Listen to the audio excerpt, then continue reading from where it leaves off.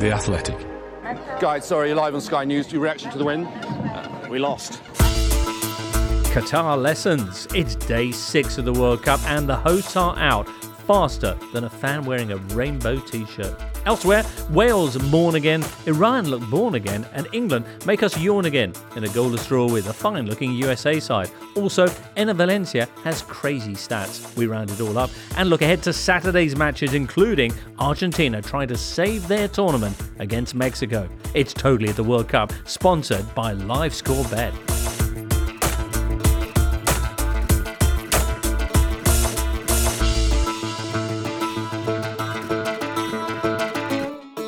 Day 6 of the Qatar World Cup. Hello, listener, and hello, today's Totally at the World Cup cast, Tom Williams and Liam Tharm. Hello.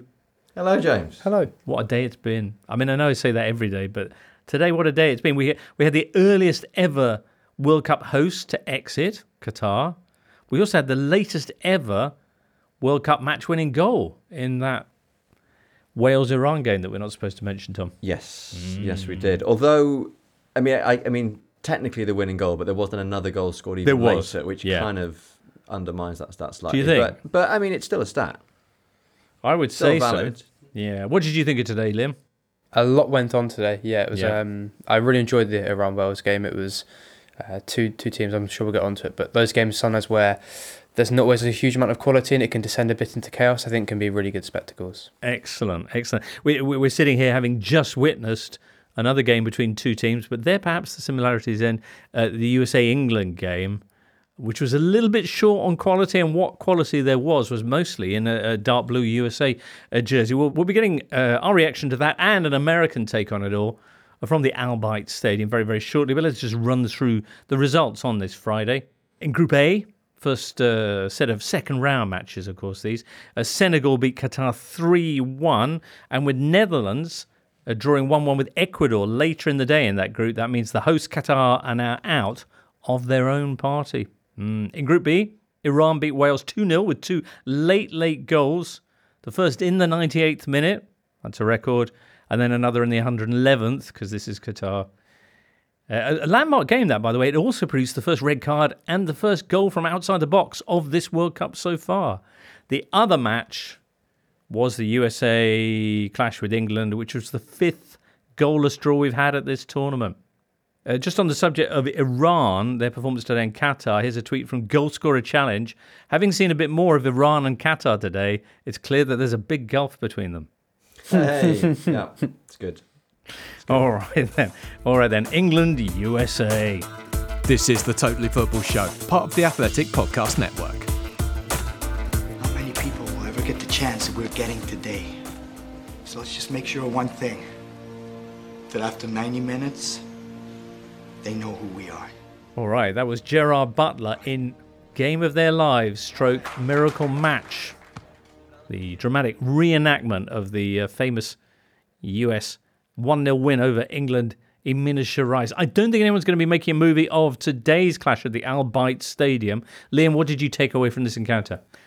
It was interesting. I was very much viewing it with, I think, more of an England hat on, and I think a lot of people had put a lot of stock into England putting 6 past Iran, which was a good display but very clinical, and I think a very different test. They were very high possession again today, and I think that helped the US really against Wales, who sat off them a lot more. England turned the ball over a lot, tried to be more attacking, and they just lost possession more, so it gave the US more chance to transition. I thought Pulisic in particular got a lot of chances to drive at the ball, definitely their sort of biggest attacking threat today. But overall, I think both sides had enough to have opportunities, but not really create too many clear-cut chances. Okay, the draw's not bad for England. It just means that they need a point now against Wales on the final group game to be assured of qualification. I guess there are two ways of reading this performance. It was either England just playing for the draw that they needed, or England, after a terrific result against Iran, suddenly falling back into the dark, dismal ways of the summer, being that Ferrari driven at 15 miles an hour. Which do you think it was, Tom?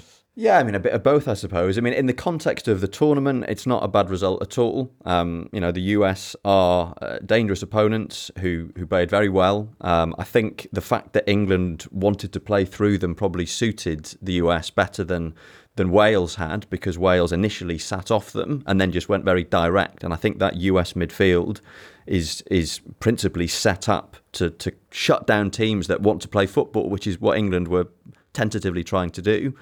But that said, England are still top of the group. A draw against Wales, which is sadly well within their powers, takes them into the next round. And if we go back to last summer, Euro 2020, England's second game was a 0-0 draw against Scotland, after which they got booed off, and the papers were full of doom and gloom about how poorly they played and how well Scotland had done, and we all know how that tournament worked out. That said, after all the sort of euphoria is probably too strong a word, but after all the positivity after the Iran game, that was a kind of bringing things back down to earth. It wasn't a particularly impressive England performance. They just seemed to lack an attacking spark completely. Harry Kane was practically invisible. I wondered whether he was worrying a bit about his ankle, because he didn't seem to be on it in quite the same way he had been in that game against Iran. And the players who performed so well against Iran, Jude Bellingham, Bukayo Saka, Raheem Sterling, all very anonymous. Gareth Southgate leaves it late to make changes. So, yeah, not a particularly encouraging performance, but in the context of the tournament, nothing to really worry about, I don't think. All right. Well, let's get a US take on the match at the Al Bayt Stadium, because there, sitting actually waiting for us in the press box, is Paul Tenorio of The Athletic. Paul, thank you so much for joining us. First of all, this game here was about, I guess, two things. One was points for qualifying, and the other was respect. Yeah, I mean, I thought for sure the respect part was there. The way the U.S. dominated the game for the majority of the game. After the first 15 minutes or so, the U.S. was the better team. And there were some stretches late there where certainly I think the U.S. slowed and England had a grip and a chance to win it with Harry Kane. But I thought the way they asserted themselves in the game, the way they played, the way they attacked, it was really, really positive if you're a U.S. fan, and very disappointing not to get a result, because now you've got to go into the group finale against probably a very optimistic, high-flying, confident Iran team needing a win. Although Iran weren't quite so impressive in their opening game, so we'll see how they are in that game next Tuesday. Equally, USA, who'd faded so dramatically in the second half of their clash with Wales, in this second half, as you say, looked much the better side. What was the difference for you? Well, I thought just they played more confidently. They had a better game plan. I went back and rewatched the second half against Wales, and they had moments in transition where they just weren't connecting those final passes. They were better at that today, but the same problem against Wales as against England. They have these chances and they don't put them away. One goal against Wales and a draw, no goals against England and a draw, and I think both times you feel like at the end of the day you've left 4 points on the table if you're the US. Paul, there was a lot of talk before this game about the progress of the United States with the target not just of the last 16, but also the tournament coming up in 3.5 years' time, which USA and Canada will be joint hosting. How much progress are you seeing from the team in that direction? Well, it's a very young team, and so there's been a lot of progress made for this group, second youngest group at this World Cup. And I think when you see the players that are being sold out of MLS, when you see the level that these players are playing at now in Europe, it's clear that there's a lot of progress being made. And this group has a huge responsibility on its shoulders to show well here, for sure, and then to build on that at home at a World Cup where maybe for the first time ever you can start talking about how far can this U.S. team go. Usually it's how do you get through the group stage and see what happens. With a group like this, you start saying, oh, how far can you go at home? So, I think this first World Cup here for these players is a measuring stick, a chance to learn, a chance to gain experience and to try to gain some positives here. And then you take that and you hope you build on it in 4 years' time. Okay, well, with any luck in 2026, you'll draw England in the group again, because England never beat you at a World Cup. That's true. As much as they love to see the U.S. in the group, they never find a way to get 3 points out of them, do they?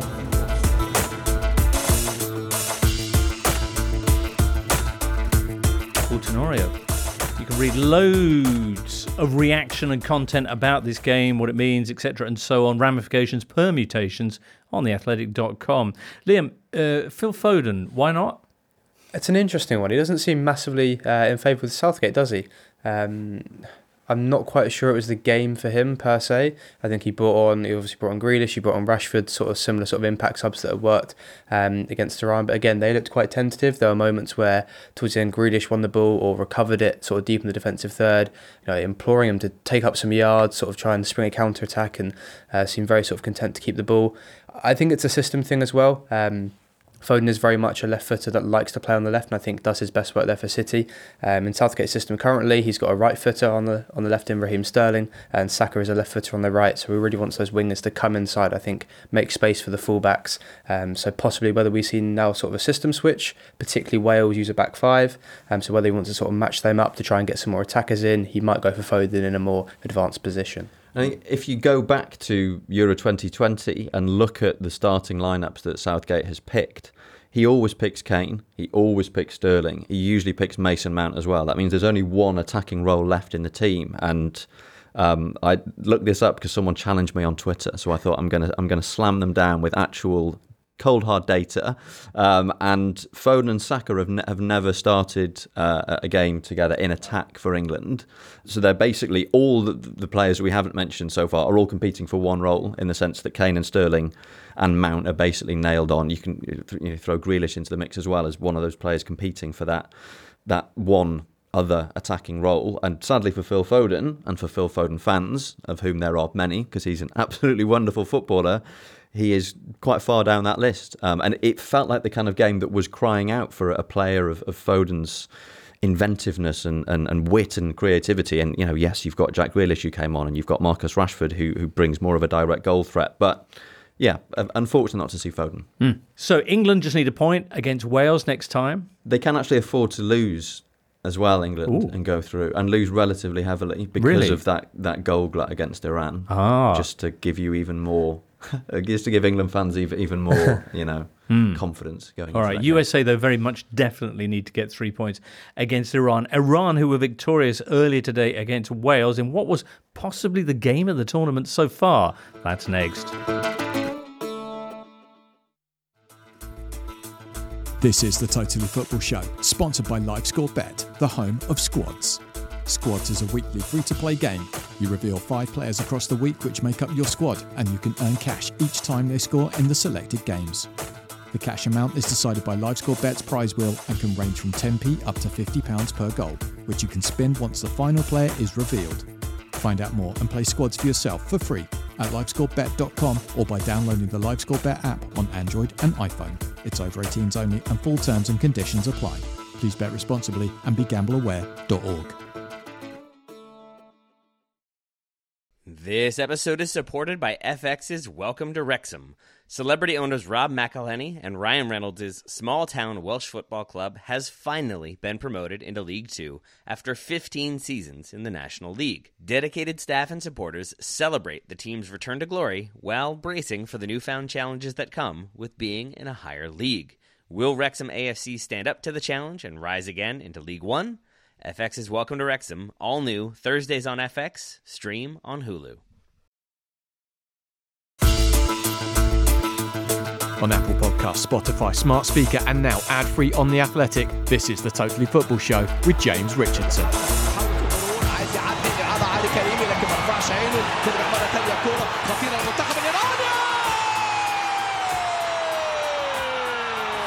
Daniel Storey describing this one as all of sport in one game. Agony, ecstasy, pain, grief, protest, joy, resentment. I mean, he goes on for a bit, but I mean, there's everything.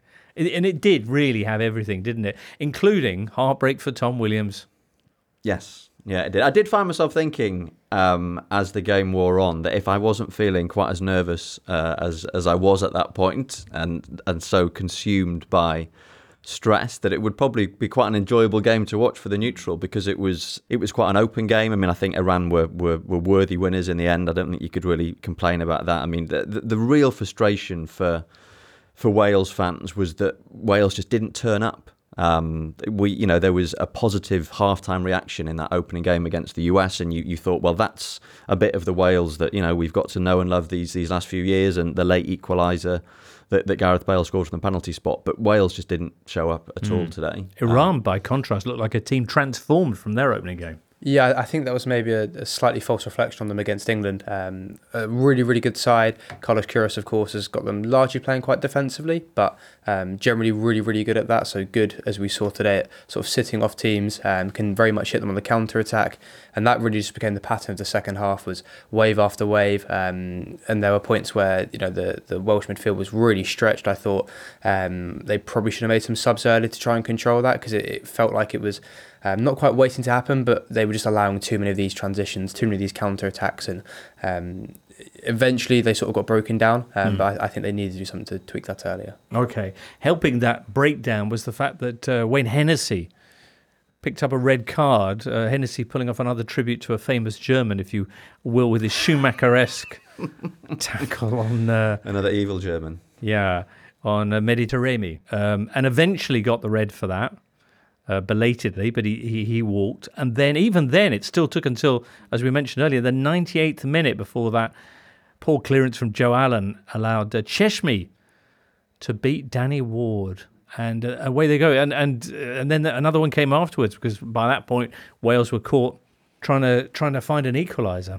Yeah, I mean, by that point of the game, I think that the feeling from a Wales perspective was that we had rode our luck quite a lot, notably in that sort of 7-second passage of play where Iran hit the post twice, and then Sardar Azmoun hits the rebound against Wayne Hennessy from a distance of about 3 yards.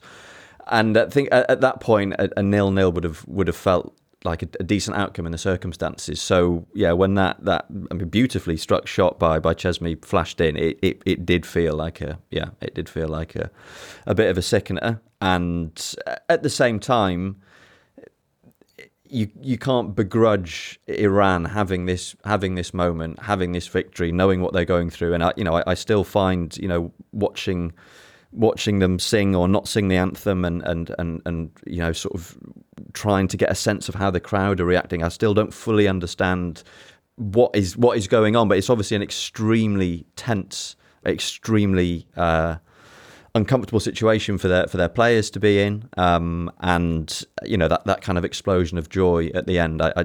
Even as a very disappointed Wales fan, you couldn't begrudge them that. Right, and a lot of the Welsh fans in the stadium were actually applauding the Iranian players at the end as well, which was lovely to see. But on that note, of course, this game coming against the backdrop of the protests back home and the brutal repression that's going on of the protesters. Early today, I spoke to comedian Omid Jalili, who's among the UK's most vocal Team Melli supporters, but also one of the most outspoken opponents of the Iranian government's crackdown. And he gave us his thoughts on what was essentially a bittersweet day.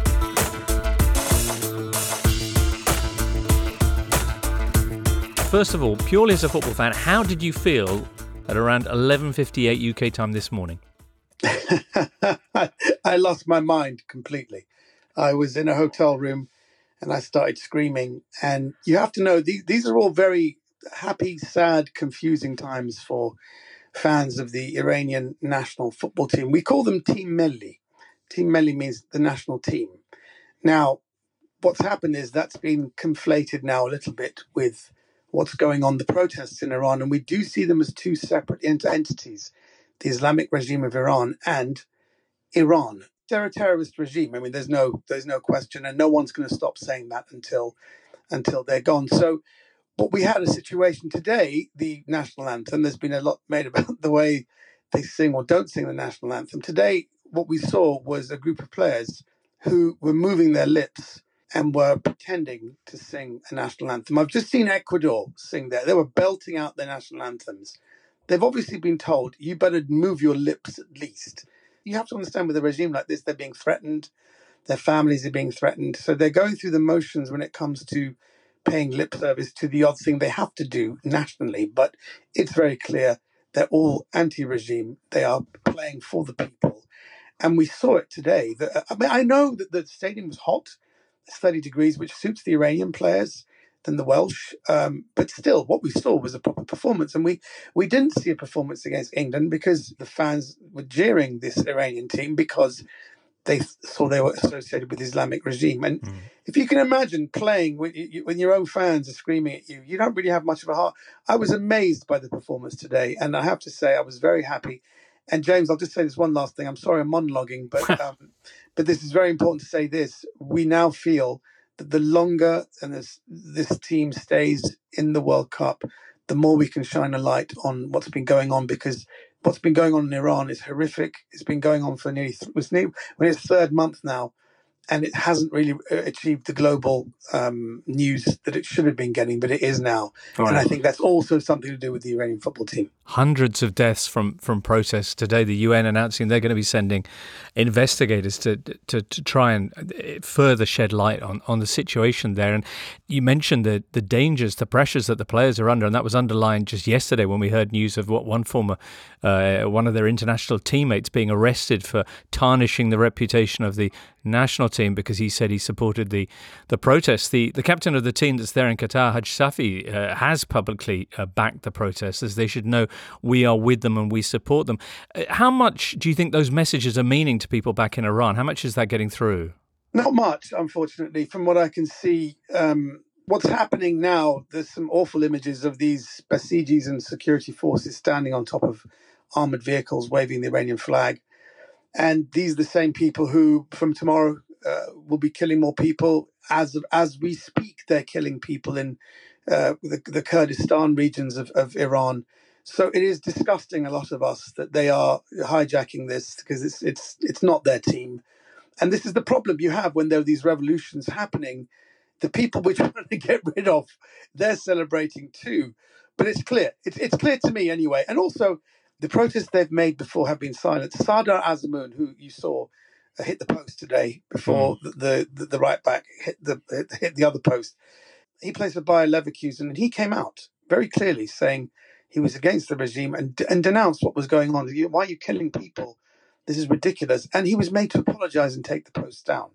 The Iranian team, before their warm-up against Senegal, they all wore these tracksuits before the announcement to cover up, before the anthem, to cover up the Islamic regime flag. So they've done, as far as I'm concerned, they've done enough to show that they're not with the Islamic regime. And I think that is actually a message that's not really getting through to the people of Iran, because whenever I tweet something about them, a lot of tweets are for the team, but there's a lot of people saying, well, how dare you?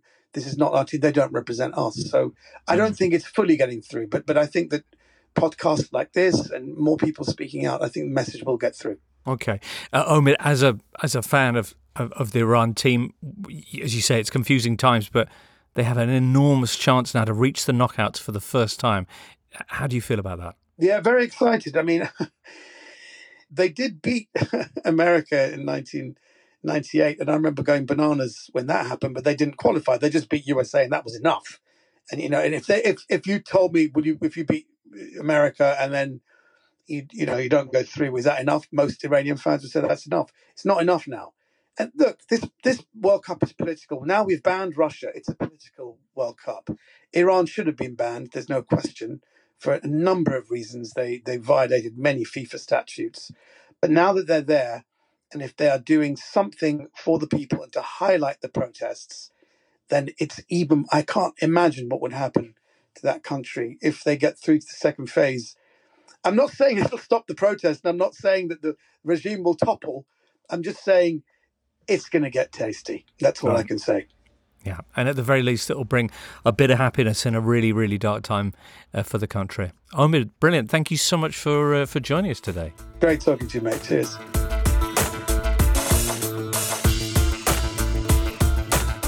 Liam, what do you think then? What are Team Melli's chances of beating USA? I think it's a really, really exciting game. Obviously, I know there's underlying narratives with it, but style-wise, they're very clashy.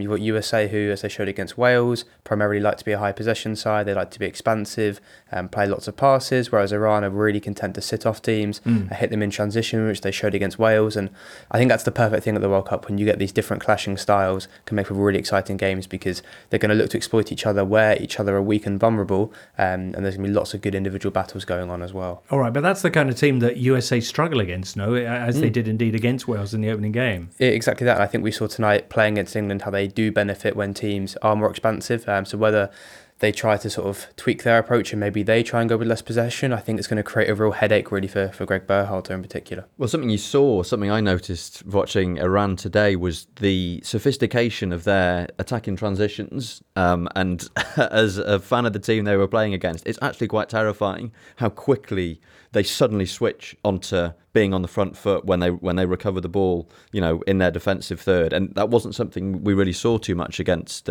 England. And it's something that they will probably have opportunities to do against the US. And will their goalkeeper, first choice goalkeeper, now be back from concussion protocol as well? I don't know. It's a very good question because Hosseini, who was in for him today, looked excellent, I thought. But he can't throw the ball 70 yards. That's true. That is true. All right, Iran against USA is coming up at 7 o'clock UK time next Tuesday, while at the same time you'll have Wales against England. Tom, 64 years and it could be all over with that game. Yeah. I mean, there is still hope. And for Wales fans who are nostalgic for a time when our qualification campaigns would basically be over, barring mathematical impossibilities or mathematical improbabilities, this is a little taste of what that was like, in that we can still go through, but we need to beat England and we need a draw in the other game, and those are the only circumstances in which we'll qualify. And just to sort of make a wider point about Wales, I think something that really came through watching that game today was that something that we've been very grateful for in the last few years as Wales fans has been this sense that the Euro 2016 generation, albeit getting on a little bit, are all still there, are all still hanging around, and they're in place to pass the baton on to this new generation of younger players, your Nico Williamses, your Brennan Johnsons, etc. And I think what we actually saw in that game against Iran today was that Euro 2016 generation, it looked very spent. I mean, you can understand why Rob Page would be reluctant to substitute Aaron Ramsey or Gareth Bale, because they are, Bale in particular, and as we said on the podcast on Monday, moments players capable of just producing a goal from nowhere. But they were both passengers today, and in sort of modern international football, in any sort of elite standard of football, you can't afford to carry two players around with you, and that's what Wales were doing. And if this is the end of our World Cup, I think it'll be interesting to see what role those two players in particular are going to play, once we start looking to the qualifiers for Euro 2024. Right, indeed. Okay, that was Group B. Group A also had its second set of matches on this Friday, listener, apparently. So let's touch on those next. Oh, incredible game. When they play with a false nine, it changes everything. A false nine, eh? What's that then? Well, it's it's what he's a nine, but he's not really a nine in the area, and sorry, I just got to take that. Urgent football question? Call the Athletic Emergency Football Hotline 0800 433 433. News, insights, analysis. The Athletic. Know the game, love the game. This episode is brought to you by Michelob Ultra, the official beer sponsor of the NBA. Want to get closer to the game than ever before? Michelob Ultra Courtside is giving fans the chance to win exclusive NBA prizes and experiences like official gear, courtside seats to an NBA game, and more. Head over to MichelobUltra.com/courtside to learn more. You're listening to the Totally Football Show with James Richardson, sponsored by LiveScore Bet. You can get the latest football betting odds at livescorebet.com. It's over 18s only. Please bet responsibly and be gambleaware.org. Netherlands, Ecuador, earlier on Friday. Ecuador, eh? Do you like a bit of Ecuador, Liam? Very much so. I sort of personally have more allegiance as a Brighton fan, with a few Brightonians in there. But I think they've benefited particularly from Mane's absence from Senegal, which is, I think they were in a real big shootout, those two countries for second place, and obviously they'll meet now in the final group stage game, which again is still exciting because either side could win it and go through. But I think they're a very young team, the youngest South American team, I believe, to qualify. A lot of good, exciting, dynamic players, some good 1v1 players, good technical players. They're really well balanced is the biggest compliment I can give them. All right, well, they have a 1-1 draw against Netherlands. They picked up some big 1-1 draws of late, done it against Brazil, Argentina. This one here saw the Netherlands taking the lead with a brilliant goal from Cody Gakpo, who's doing a lot of that of late.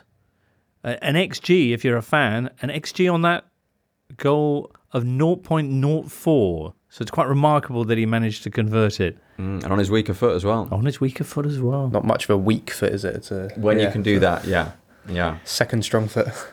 The second half wasn't long underway, though, when Ecuador equalised through who else but Enner Valencia. He wasn't this good, was he, when he was at West Ham and at Everton? We haven't accidentally overlooked sort of one of the great Streets Won't Forget Premier League careers, because I have almost no recollection whatsoever of the time he spent in the Premier League, and he looks like an absolute world beater in an Ecuador shirt. It's not just now either, because check the stats out. He has scored all of Ecuador's last 6 World Cup goals, which obviously extends back before this tournament. In fact, he is the joint top scorer in the World Cup since the 2014 tournament, even though he didn't feature in the 2018 edition. I'm sorry, what? That's decent going. That's not bad. Who's he joint top scorer with? Or are we supposed to guess? Well, have a guess. It's not going to be difficult, Tom. A certain Lionel Messi and a certain Cristiano Ronaldo. Oh, yeah, there we go. That's remarkable, isn't it? And then, but just as we've discovered or rediscovered the genius that is Enner Valencia, he goes off injured. He looked pretty distraught about it. We haven't had a verdict yet from medical staff, unless, Tom, you've heard something. Nope. So I guess it's one of those wait and sees. Ecuador, as a result of that draw, need a point against Senegal to qualify. What about the Netherlands? What did you make of their performance in this game? Well, I mean, after Gakpo's goal, which was quite nicely constructed as well, Nathan Ake sort of breaks the lines with a pass out from the left-sided centre-back position and kind of bounces around a bit. Davy Klaasen's involved. Gakpo takes over and fizzes that fantastic shot inside the left-hand post from outside the box. That was their last shot on target in the game. And this was noticeable as well in their opening game against Senegal, with Memphis Depay not being fit enough to start matches. In both games, he started on the bench and then come on in the second half. They do really lack an attacking focal point, and there aren't that many goals in the squad. And as talented as Gakpo obviously is, there's quite a lot of pressure on him to score goals because, Steven Bergwijn is capable of scoring goals as well. But you take Depay's goals out of that team, and you can't really see where the goals are going to come from. And even when he comes on, because he has played such little football before the tournament, he finds it hard to impose himself, and he barely got a kick after he came on, and you're kind of waiting for him to spark the team, and he just doesn't really seem capable of doing it. I think there's two really interesting things with this Netherlands team. You mentioned about the lack of sort of a focal point. He did call up, Van Gaal called up Luc de Jong and Wout Weghorst, so he's got two real, if you want to call them out-and-out number 9s, and they feel kind of like the same type of profile striker twice, which feels like a weird inclusion to have both and then not to use either of them. He's got Vincent Janssen, who started against Senegal and then didn't play, so it's sort of a weirdly constructed forward setup. He switched to this back three sort of during the Nations League, got a back three with Cody Gakpo in the 10. It's got these wing backs that look quite imbalanced because you've got Daley Blind on one side, who's a lot more technical but less dynamic, and then Denzel Dumfries, who has about 4 lungs just running up and down the wing the whole time. So it's sort of weirdly constructed but quite functional. And then I think you've got a lot out of Tim Koopmeiners and Frankie de Jong in the middle, who are just two, de Jong in particular, outstanding sort of ball progressors. And I think they're really sort of good at getting back to front, whereas they haven't always got the cutting edge. But is it adding up to the sum of its parts at the moment for you? Perhaps. I think definitely not in these two games. I think they had 2 shots in the whole game, which I think was big credit to Ecuador. I don't want to pretend this performance is in a vacuum, but that was, I think, the lowest of a European side since the 1966 World Cup. Good Lord. Which is quite damning. Here's Duncan Alexander with one of his XG stats. Netherlands have less XG after 2 games than Kiefer Moore does. Wow. I mean, he's not is a once-in-a-generation player, so we shouldn't be surprised, but yeah. Yeah. All right. Well, there you go, Netherlands. Some improvement to do, but they're still on track. The other game in that group saw Senegal ending Qatar's hopes of knockout football, a 3-1 victory, which did, of course, see Qatar getting their first shot on target and their first goal. When they kind of woke up late to their own party, if you will, and it was all... And then promptly fell asleep again. They're the first host nation ever to lose 2 group stage games. They did have that penalty denied, though, early on, and I kind of cynically cast aspersions about what the refereeing would be like for the Qatar games before the tournament got underway. That looked brutal. The ref didn't even go and check it on the VAR screen. Still, Senegal, though, you mentioned the fact they're less of a force without Sadio Mane, but still, a 3-1 win. Yeah, they did enough. And I think they looked quite good against Netherlands for sort of 80 minutes as well. Mendy came up quite big today with a couple of good saves, which could be really, really important against Ecuador. So that I think is really going to be, in the same we've got in Group B, USA against Iran is going to be a real big shootout match between those two. Definitely the same in Group A as well, as far as Senegal and Ecuador are concerned. Yeah, Senegal have got to win that. And, obviously, we're approaching the tournament with a lot of really positive momentum as the freshly crowned African champions, having beaten Egypt in that qualifying playoff, and then there's the blow of losing their talisman Sadio Mane to injury, and then conceding those 2 late goals against the Netherlands. And they do feel like the African team who are most likely to go deep into the tournament if things come together. But from what we've seen of Ecuador in these 2 games, and that crazy stat that was the first goal they conceded in something like 11 hours of football or something, not an ideal opponent to be coming up against when you are shorn of your attacking talisman as Senegal are. But at least they'll go into that game with a win and with momentum, a few goals under their belts and a bit of momentum. Yeah, and they got that eclectic lineup. I'm a big fan of this. They got Aboulaye Dia, who was on the score sheet from Salernitana, and Anyaspor Famara Djigo. That's how it's Djigo? Formerly Bristol City, I believe. Yeah. Is that right? Yes. And then Sheffield United's Iliman Ndiaye, who 3 years ago was on the books of Boreham Wood but couldn't make their side in the National League, and now he's playing in the There you go. Never World give up Cup. on your dreams. Absolutely. There you go. There's something for Wales to cling on to ahead of Thanks, England game. Go play for Boreham Wood. Thanks a lot. All right. Well, that's Friday's action. There's more second round fun to come in Saturday's 4 games. We'll be looking ahead at those next. Looking for an assist with your credit card but can't get a hold of anyone? Luckily, with 24/7 US-based live customer service from Discover, everyone has the option to talk to a real person anytime, day or night. Yep, you heard that right. You can talk to a real human in customer service at any time. Sounds like a real game changer if you ask us. Make the right call and get the service you deserve with Discover. Limitations apply. See terms at discover.com/creditcard. This is the Totally Football Show, part of the Athletic Podcast Network. The Athletic is the only place you can read articles by Daniel Taylor, Amy Lawrence, Phil Hay, James Pearce, Ollie Kay, and the very best football writers around. A little bit of news in amongst the other injury talk that we've had. Neymar this Friday confirmed as being out for the next 2 matches for Brazil. That's rotten luck, isn't it? And it always seems to happen to him at World Cups. 2014, got injured in the quarterfinal against Colombia, broke his back, I think. Did he not fracture a vertebrae or something? And then he had that long-term injury before the tournament in 2018, so he only just kind of made it and didn't really have the impact that Brazil had hoped. And now injured against Serbia after they, effectively kicked lumps out of him.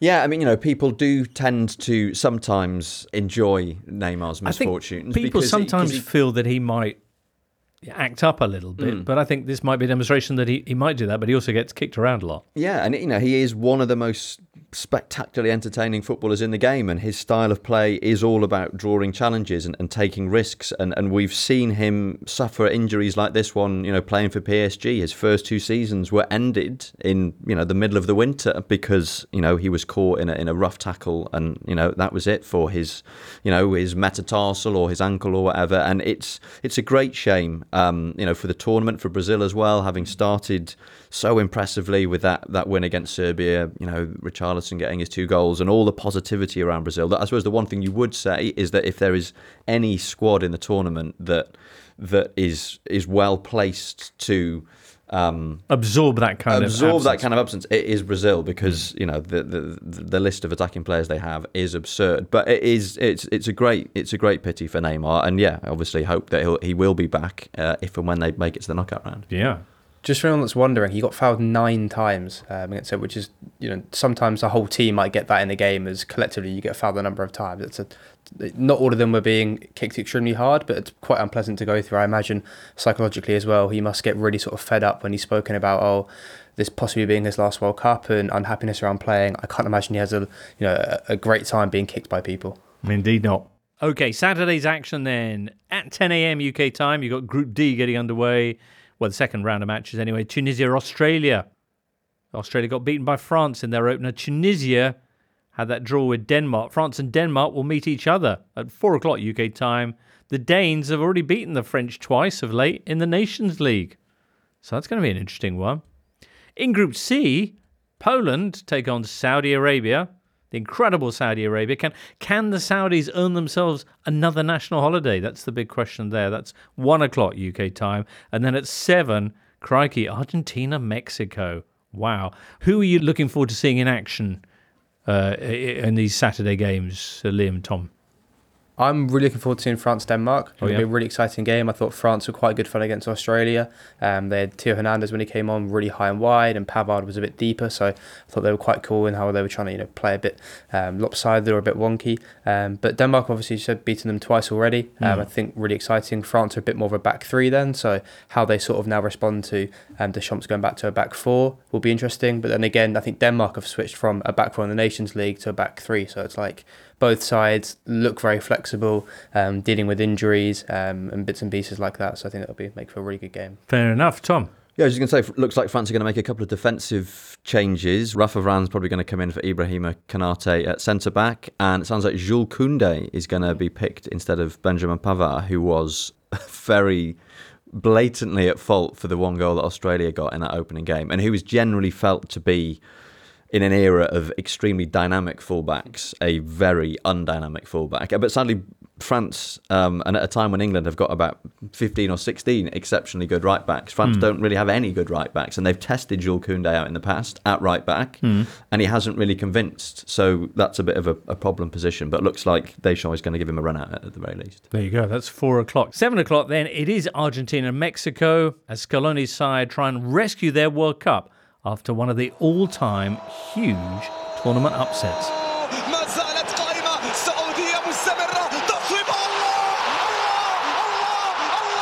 Fallout continuing from that defeat. Another loss at the hands of Mexico would be catastrophic. We're joined now by Sebastian Garcia, who's a sports journalist in Buenos Aires.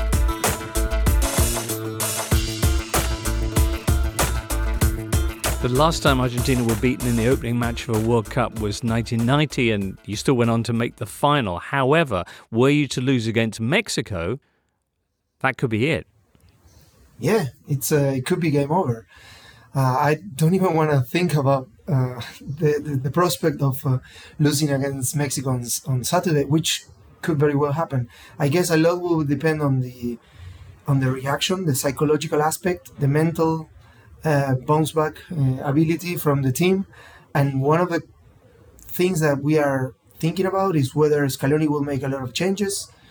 I, for one, not only I think he won't be making a lot of changes, but also I think he shouldn't be making a lot of changes.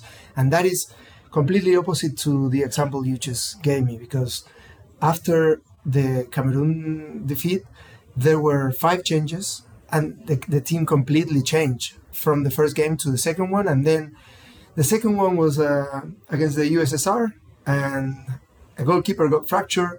It was one really bad thing happening because you lost your starting goalkeeper, the World Cup winning goalkeeper from '86, Pumpido, but he got replaced by Sergio Goycochea, and he became this penalty kick expert, and he won 2 shootouts, and Argentina made it all the way to the final, as you mentioned. So let's hope for a bounce back from the team without anybody getting fractured, of course, and see if we can find a rhythm and go back to the basics, because that's what everybody thinks Argentina should be doing.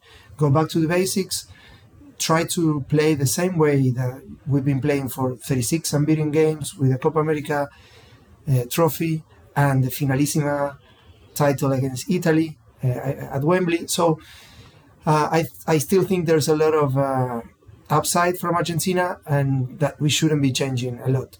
Sebastian, there was so much talk internationally about how this could be Messi's World Cup. Was that something that people in Argentina really bought into?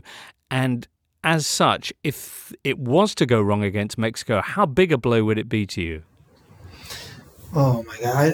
As I said, I don't even want to think about the prospect of losing on Saturday and getting knocked out after only 2 games. But going to the main question, the first question that you asked, I don't remember ever going to a World Cup in such a state of absolute hype.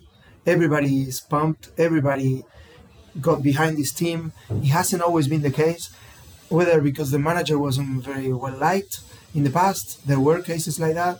Whether the team wasn't doing very well, whether we couldn't find a rhythm in the qualifiers, so the optimism levels were not up there. But never in my life, I like to say I'm 11 World Cups old. I measure my life and my age in World Cups, so I'm 11 World Cups old, and I can tell you, I've never seen such a unanimous backing from the general public, the media, especially the media, because normally it's the opposite. They're never getting behind the team. I've never seen the general public, the fans, and everybody 100% behind the team, and I still think everybody is. Argentina just need a little spark to go back to being normal and go back to being hopeful of it becoming the World Cup that Messi deserves to win.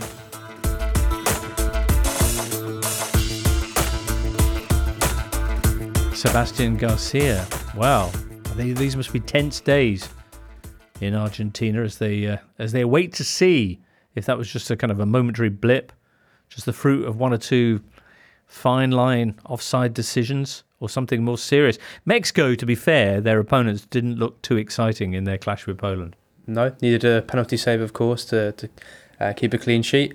I think this is not one of the best current generations of Mexican players. And again, I think as the best part for me, I think enjoying when you get these big upsets isn't just that game itself, but then the knock-on effect that it has and the jeopardy now. So Argentina needing to go out and, they can't even afford to really drop any more points. They need to be winning games. And I think that's really going to be good for some of the opposition that they're playing, knowing that you can just really be there to spoil as much as for your own success, to really sort of have a downfall with these big nations. Crikey. And it is the beauty of tournament football, because that was a freak result in a way. I mean, obviously a fantastic achievement for Saudi Arabia, but Saudi Arabia's XG in that game was 0.14. And Argentina's was 2.2. So, had any one of those very narrow offside decisions, right, one of them at least was extremely narrow, gone Argentina's way, they probably would have won that game quite comfortably, but they didn't. They lost it, and because it's such a big country, because there is so much focus on them, that pressure is there. And while Mexico aren't quite as swashbuckling as some previous Mexico teams we've seen at the World Cup, they are, very experienced, very well organised. They generally look after the ball quite well. They can be a frustrating team. So, yeah, it could be a nervy one. All right. It'll be interesting to see as well how Saudi Arabia fare when they take on Poland, if they can leave Lewandowski wandering around offside, as well as they did the Argentine attackers. Anyway, all of that will be happening on Saturday. And, of course, we'll be back here Saturday night to review it all for you. Tonight, may I say thank you very much to Liam and Tom, and Paul Tenorio, and Omid Jalili, and of course Sebastian Garcia as well. You, listener, especially you, and a bit for producer Charlie too. We'll be back Saturday night. Hope you'll be joining us then. Bye-bye for now. You've been listening to The Totally Football Show, part of the Athletic Podcast Network. Listen ad-free on the Athletic app, discover bonus video content by searching for The Totally Football Show on YouTube, and see the very latest subscription offers at theathletic.com/totally. The Totally Football Show is an Athletic Media Company production and sponsored by LiveScoreBet. Get the latest football betting odds at livescorebet.com. It's over 18s only. Please bet responsibly and be gambleaware.org.